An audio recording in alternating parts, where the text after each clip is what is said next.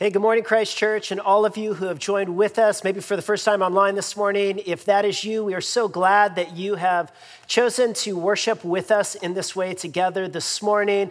And before we jump into God's Word, just wanted to say a note of thank you to so many of you who have continued to invest in our church financially during this season. And not only has God provided for us in very, very significant ways over the last couple months, but He's also above and beyond that. There have been many of you that have given into a benevolence fund. And so this is a fund that is available to help people who have financial needs within our congregation, within our church family. And so I just want to say thank you for those of you who continue to just trust God with your finances and invest. And let's continue to do that in the weeks, in the months ahead together. Let's continue to band together, keep investing. And if you are interested in participating with us financially in the work that God has given us to do, you can participate with us financially by going to our website. There's a simple way you can give there, as well as through mail, or also through your online or through your mobile phone. You can text Christchurch SM to 77977. And continue to support us in that way. And so with that, why don't you join with me as we turn to God in prayer and just ask that He would speak to us as we open up our Bibles. Let's pray together. Father, we thank you, we praise you that you have not left us alone in this chaos, but you have actually spoken to us. You have revealed yourself to us. And we ask, God, that even now as we open up our Bibles, that you might open up our hearts and our minds, and that you would speak, and that you would make us attentive to your voice, and that in attending to your voice, we might be changed. And we ask this in Christ's name, and all God's people said, amen.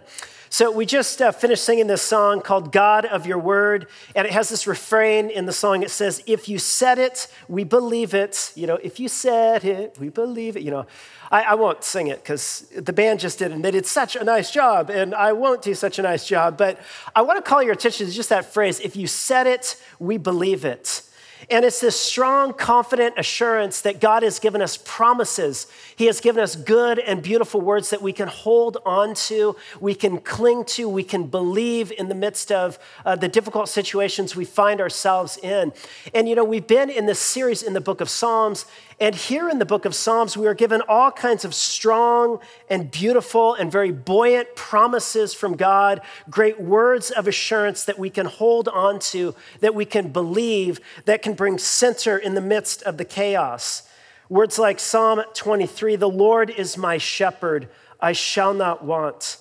Or Psalm 46, God is our refuge and our strength, a very present help in times of trouble. Or Psalm 91, he who dwells in the secret place of the Most High will abide under the shadow of the Almighty. Or Psalm 55, cast your burden on the Lord, he will sustain you. Or Psalm 37, delight yourself in the Lord, and he will give you the desires of your heart. And when we encounter these strong assurances and promises of God, most of us know what to do with them. We hold on to them. We hold them in our minds. We speak them to ourselves. We bring them to people in the hospital who are sick and dying and just need words of encouragement. We put them on coffee mugs and on calendars.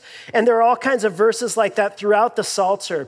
But this morning, I want to draw your attention not to those strong and beautiful and buoyant promises. This morning, what I want us to look at are the darker passages in the book of Psalms, ones that are not full of words of assurance, but words that strike many of us as harsh and ugly because they sound to us like vindictive cries for revenge. For example, in Psalm 58, speaking of the wicked, the psalmist says, "Oh God, break their teeth in their mouths, tear out the fangs of the young lions. Oh Lord, let them vanish like water that runs away. Let them be like the snail that dissolves into the slime, like the stillborn who never sees the light of day." Or Psalm 109, and you can almost imagine, the psalmist talking to a psychotherapist, about this person who's deeply wounded and wronged them. And the therapist says, well, do you have anything else left to say? Is that? He says, yeah, I've got something else to say. May his days be few. May another take his office. May his children be fatherless and his wife be a widow. And the therapist says, really? And he says, yes, and may his children wander about and beg, seeking food far from the ruins they inhabit. And may the creditor seize all he has, and may strangers plunder the fruits of his toil. And let there be none to extend kindness to him, nor any pity to his fatherless children. And then perhaps the darkest and most vindictive of all of the words in the Psalter, and actually the one that we're going to focus our attention on this morning, Psalm 137, verses 8 through 9, we heard them read, O daughter of Zion, doomed to be destroyed, happy is he who repays you with what you have done to us. Happy shall be he who takes your little ones and dashes them against the rock. I don't know, did anybody else have a difficult time after hearing that, saying thanks be to God, feel a little bit uncomfortable with that? And Christians have rightly asked, what are we supposed to do with verses like these? What are we supposed to do? Jesus taught us to love and to pray for and to bless our enemies, not to speak these harsh and ugly, vindictive words of anger over them. And yet here they are in the Bible. And so we find ourselves asking, what are we supposed to do with this? Or rather, what might God want to do with these passages in our lives? And that's the question that I want us to reflect on this morning. And my thesis this morning is simply this. The Psalms of vengeance, and listen very carefully, the Psalms of vengeance, like Psalm 137, when used thoughtfully and prayerfully, can actually play a very unique role in keeping us centered in the midst of a chaotic world that is often marked by a profound sadness and anger and rage. And so we'll need some work to get to that thesis. And so what I want to do is I want to just invite you to join with me as we walk through the text, and then I want to stand out and just make two observations that might apply to our lives. But what I want you to see is that the Psalm 137, it unfolds in three distinct movements. There's verses 1 to 3, 4 to 6, and verse 7 to 9. And each one of those three movements corresponds to three emotional states that the psalmist finds himself in, of sadness, which then yields to resistance, which then explodes in a seething rage. And so let's tick through each one of these. Notice first, it begins with deep sadness, verse 1 of chapter 37. By the rivers of Babylon, there we sat down and wept when we remembered Zion. On the willows there we hung up our lyres, for there our captors required of us songs, and our tormentors' mirth, saying, sing to us one of the songs of Zion. So the opening words of this psalm located in a very specific time and place. The song is composed while the psalmist is in exile in Babylon. And what that means is he is living in this profound time of grief and humiliation. The Babylonian Empire has crushed Israel and destroyed her temple, and now they have taken some of the young exiles back with them into Babylon, and so the wound of exile is still raw and painful, and so this song is being sung out of deep sadness and loss. And to add insult to injury, it says in verse 2 that the captors required of them songs. The psalmists in Israel were known for the beauty of their music, and now their Babylonian oppressors require that they take their music and take some of their most profound songs celebrating God's love for the city of God, Zion, the city that God would protect, and as an act of mockery to rub salt into their wounds, to twist the knife deeper, the captors are saying, sing us those songs, captives. Sing us the songs about how God will always protect your city, Israel. And then notice in verse 4, the psalmist moves from this profound place of sadness and humiliation, and he turns to deep resolve. Notice what he says. He says in verse 4, how shall we sing the Lord's song in a foreign land? If I forget you, O Jerusalem, let my right hand forget its skill. Let my tongue stick to the roof in my mouth. If I do not remember you, if I do not set Jerusalem above my highest joy. And so the psalmist makes a pledge. He says, look, if I forget Jerusalem, Might my hand be withered and the tongue cling to the roof of my mouth. You know, the withered hand would no longer be able to play the songs, and the tongue would no longer be able to sing the songs. And it's as if he's saying, look, God, may your song ever be in my mouth and in my heart to continue to stir my memory and my hope. And so he moves from how can I sing to how can I not sing about Jerusalem, the city of God, the city of hope. Because one day I do believe the Babylonian Empire will not have the final say. God will reassert the beauty of the city of God, Jerusalem. You know, in his book, The Cross and the Lichen Tree, Black liberation theologian James Cone, he makes this, in his first chapter, he draws out kind of like the world, the very dark and oppressive and violent world in the South and the lynchings. And he paints a picture of these lynchings that would take place where literally thousands of white people would gather around with their children, and they would be eating their ice cream cones and taking pictures of a black man strung up to die on a tree. And whereas the white children might get an ice cream and jeer, the black children would run and hide in the shadows, terrified. And in this kind of like dark and oppressive and very painful space, James Cone asks, how did rural blacks survive the terrors of this era? And then he says this, he says, self-defense and protest were out of the question. But he says, there were other forms of resistance. And then he says this, he says, for most blacks, it was the blues and religion that offered the chief weapons of resistance. And it's interesting, you know, the great early kind of predecessors of those in the South who sang the blues were the psalmists, who in the face of their own oppressors and in the face of their own violent captors, they stimulated hope and they reaffirmed their humanity by singing their own blues. By the waters of Babylon, there we sat down and wept. But we will not cease singing the songs of Jerusalem because hope is not altogether extinguished.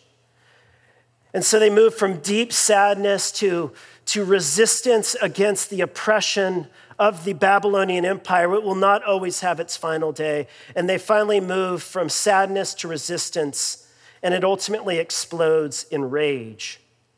And look at what it says in verse 7. Remember, O Lord, against the Edomites, the day of Jerusalem, how they said, lay it bare down to its foundations. O daughter of Babylon, doomed to be destroyed, blessed shall be he who repays you with what you have done to us. Now stop there. You know, he mentions here the Edomites, and the Edomites were the old ancient brother of Israel, and they actually lived to the north of Israel. And when the Babylonian Empire came in to attack, the Edomites let them in and gave them safe passage and ultimately joined in the sacking of Jerusalem. And so the psalmist says, Lord, may you remember the Edomites, the day of Jerusalem, how they said, lay it bare. And then he says this, O daughter of Babylon, doomed to be destroyed, blessed shall be he who repays you. Blessed shall be he who takes your little ones and dashes them against the rocks. Now, what's clear from this text is that he lays these two statements side by side. Blessed shall be the one who repays you. And so right now, the psalmist is crying out for retribution.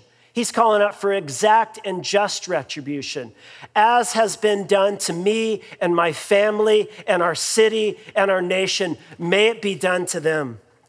And then as a parallel clause, he says, blessed, or how happy shall be the one who takes their little ones and dashes them against the rock. And so what he's talking about here is payback for what the Babylonians did to Israel, perhaps even what they did to the psalmist's children himself. Now, sometimes careless commentators will talk about the murder of innocent children in these verses, but although we name these children as innocent, the psalmist would most definitely not have done so. And the reason for that is simple. It's just that ancient societies were not individualistic, but collectivists. You know, we think in our day and age, in our individualistic society, that the primary, most fundamental social unit is the individual, and that the individual matters above all else. But in collectivist societies, it was not the individual that was the most significant unit, but the collective whole. It was the community. And so in individualist societies, only individuals can be guilty of punishment, but in collectivist societies, the entire communities can be guilty. And so the children in the psalmist's eyes are hardly innocent. Now, it's not that the kids had done something themselves, but the children represent the continuation of the evil and the tyrannical Babylon. And by wishing the death of these kids, the psalmist is wishing for the complete and the utter destruction of the empire. One commentator puts the verse like this. He says, "Happy is he who puts an end to your self-renewing domination." The kids represent the future of the evil empire, and that's why he wants them dead too. Now, I don't go through all of that to take away the horror of these verses. I mean, this is certainly a dark imagination that is fueled by rage that speaks these words. But it is important for us to understand the psalm on its own terms and in its own context. And so you say, okay, so we've walked through the psalm. We understand it on its own terms, in its own context. I still don't like it much. But what am I supposed to do with this, you know? And I want to suggest this psalm can at least do two things in us. It can do two things for us. It can do two things with us. And I want to suggest that, number one, this psalm can make us more sensitive to the anger and to the deep sadness of the oppressed. This psalm can, number one, make us more sensitive to the angry rage and the deep sadness of the oppressed. You know, I want to put you in a little scenario right now. You know, you wake up tomorrow morning and you get up, it's a beautiful morning, you go outside, you sit down to read the Bible, and you open up to the book of Psalms, and I've been encouraging you to pray through the Psalter, you know, and so you've been praying through these Psalms, and it's such a beautiful, lovely morning, you know, the birds are chirping, and it's a cool morning air, and it feels so nice outside, and then you come across these words.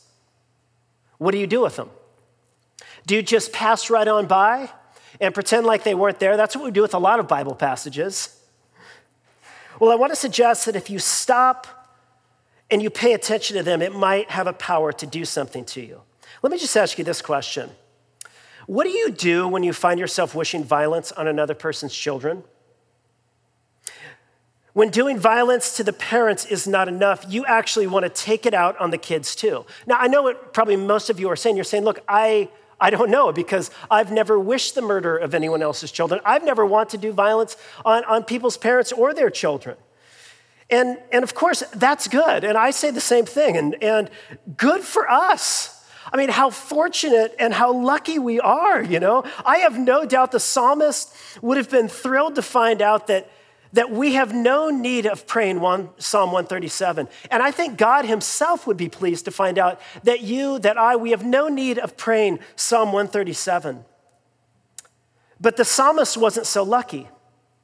City burned, temple destroyed, daughters raped, mothers murdered, families torn apart, ripped away from family and friends, and then put under a systematic brainwashing so that they could be used in service of the very empire that destroyed them, and against whose power they have no power.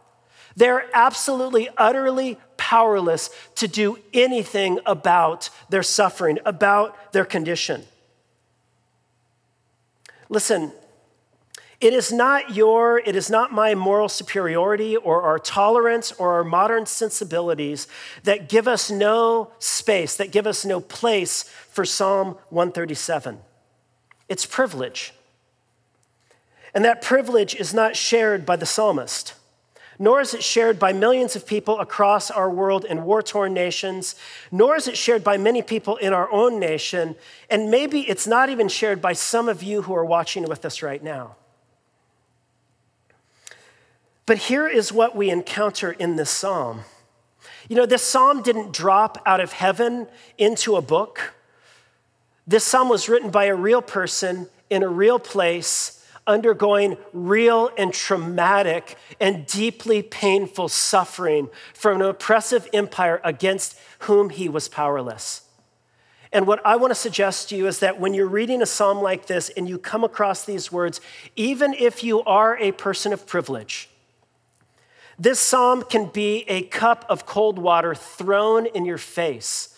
The jarring language, the distasteful words that are spoken can just be a slap in your face to say, look, you are not the only person, and the place you live in your life right now is not the only place we can find ourselves.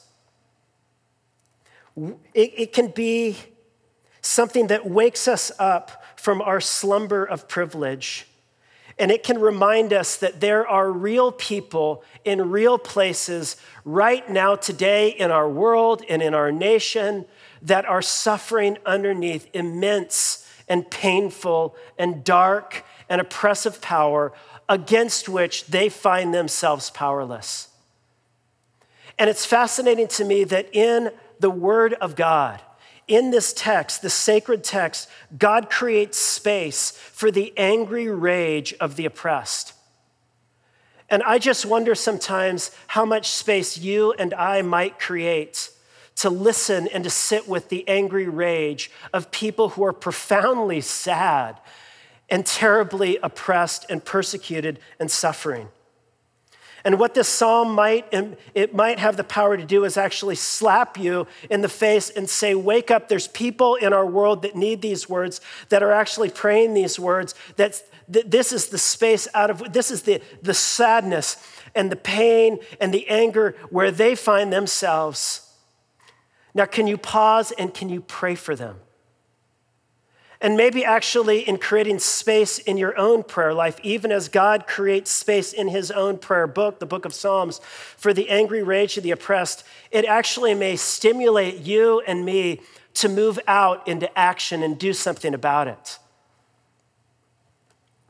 To speak up, to move into spaces, to give time and money and resources and our gifts away to actually acting and speaking on the behalf of those who might find themselves succumbing underneath a power that they cannot combat themselves.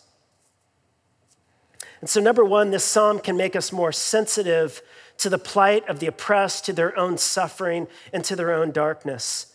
It was Harper Lee in that great book, To Kill a Mockingbird, one of our family's favorites, that said this: you never really understand a person until you consider things from his point of view, until you climb into his skin and walk around in it. And these Psalms actually create an opportunity, a space for you to actually find yourself and consider things from someone else's point of view, and to climb around in their skin and walk around in it.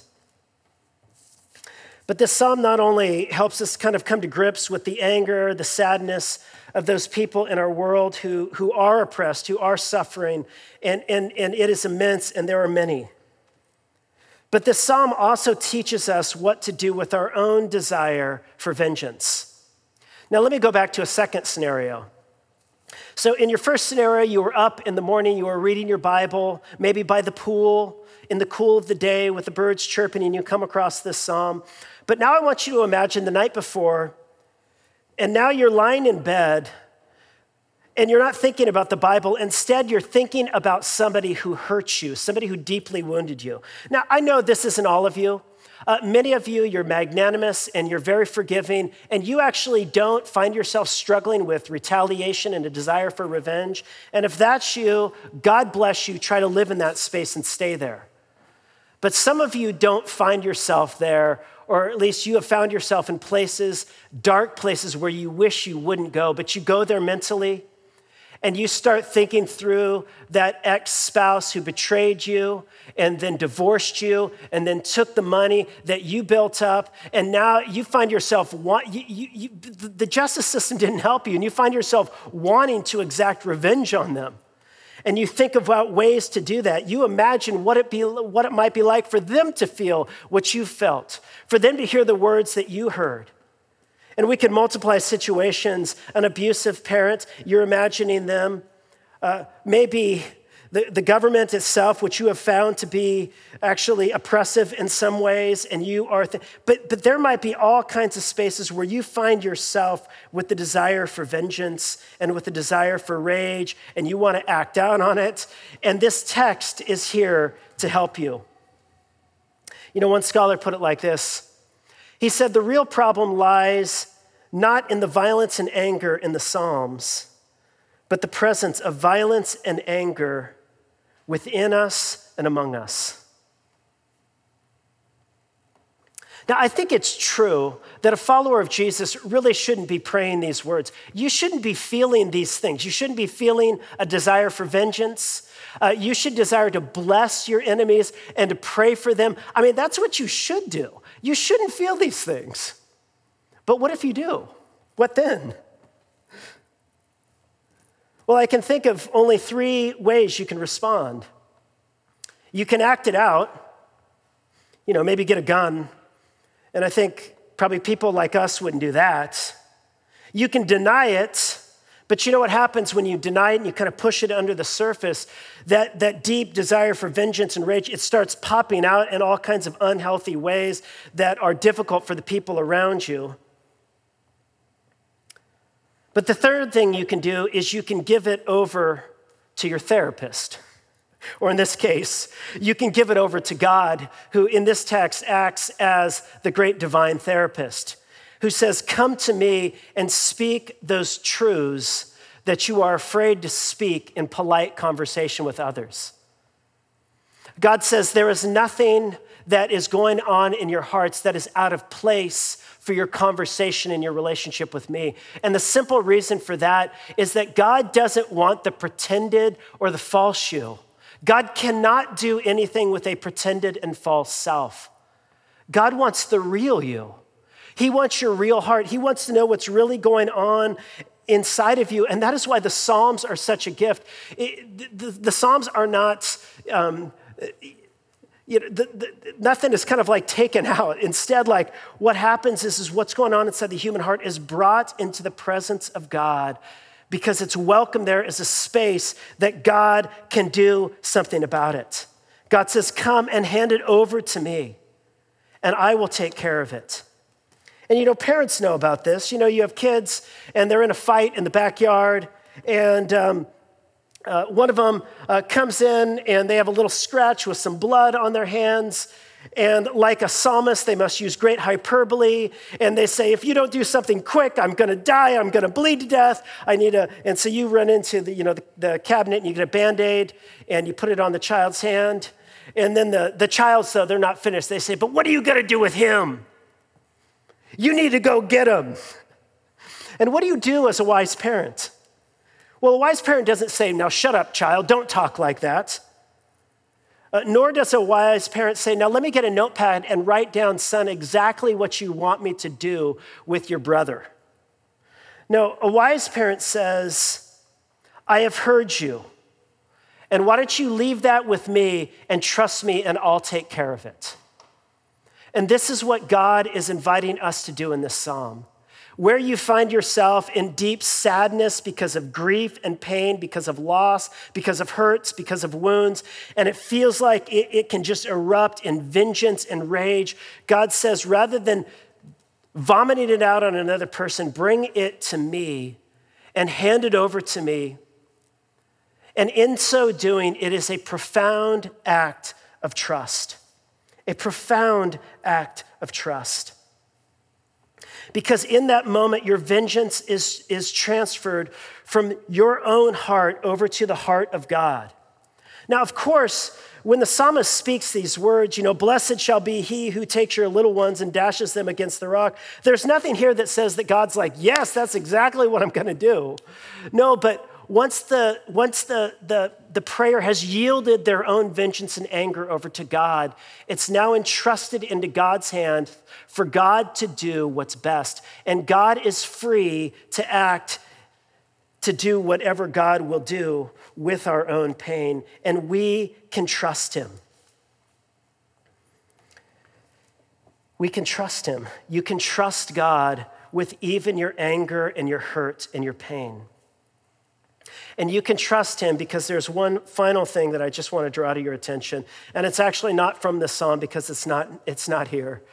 But the psalmist, these psalms not only, make us sensitive if we let them to the suffering of others, to the oppressed. Not only do these psalms encourage us to actually bring our own desire for vengeance, our own anger to speech and hand it over to God, but thirdly and finally, I want to share with you something that this psalm doesn't do, but actually Jesus does do.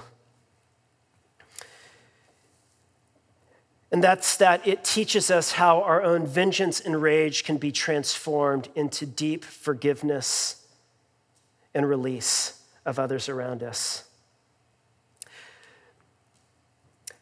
At this time, I want to invite our band to come up. And as they're coming up, we're going to be preparing to go into a space of communion. And as they're coming up and we're kind of getting ready, I just want to say this. The psalm moves through these three places, from deep sadness to resistance, and then ultimately to deep anger and rage. And in Jesus, what we discover is a God who is not there simply to enact all of our vengeance and our rage upon the world.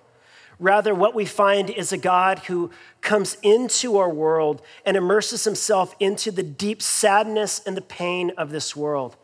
Do you realize that Jesus himself actually immersed himself into the very types of things that provoke the deepest kinds of anger and rage in our world? Jesus was hunted as a refugee, just like Syrians, chased out of his own country and place and home by an oppressive, violent dictator who couldn't stand any threats to his own power. Jesus and his family lived in Egypt as a family of undocumented workers. Jesus travels back across vast expanses of desert, no doubt under threat of his own life, to come back from Egypt. Jesus ultimately lives his life not among the wealthy and not among the privileged, but among the poor and the powerless and those who suffer hunger. He said, birds of the air have nests, but the Son of Man has nowhere to lay his head.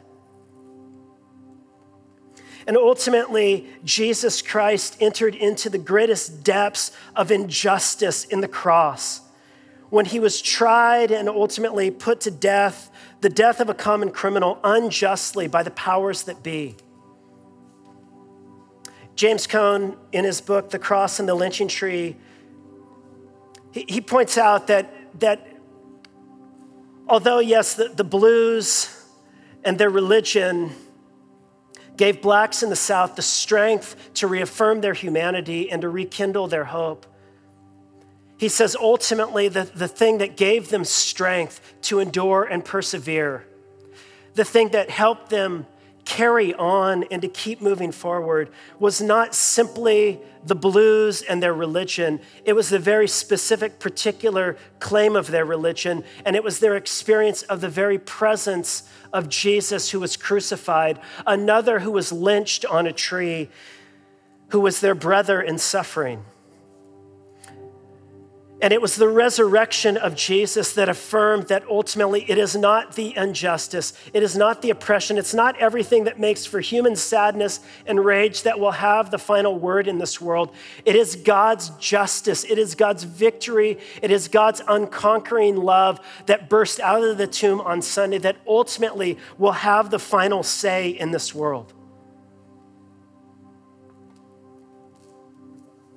And it is that good news, when it sinks down into your heart, that will help break the power of your own rage. It will actually make you more sensitive to the heartache and pain that issues in rage of people around you who might be suffering from things that you know nothing of. It is that good news that will enable you to keep moving forward and to keep living out this life of faith and trust in God, and that will center you in the midst of a chaotic world of sadness and anger. And this morning we turn now to the Lord's table because it is here in this practice that our faith is nurtured in the God who became flesh among us so that he might become killable, so that he might enter into deep sadness and pain and be broken and his blood shed so that his healing love might transform our vengeful hearts so that we might become a different people in this world. And so I want to just invite you now as we prepare to share in the bread and the cup, just to pause, and I'm going to pray over us. And then I'll invite us into sharing together in the bread and the cup.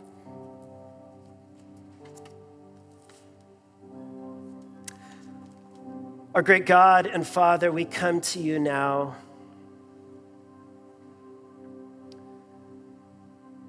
You want our honesty. You want what's really deep in our hearts. You know what's there anyway. And I just pray, oh God, that you would enable us to be a people that speak to you freely and honestly and trustingly. But would you also make us a people that is overcome and transformed by your deep love that you have shown for us in the cross of Jesus.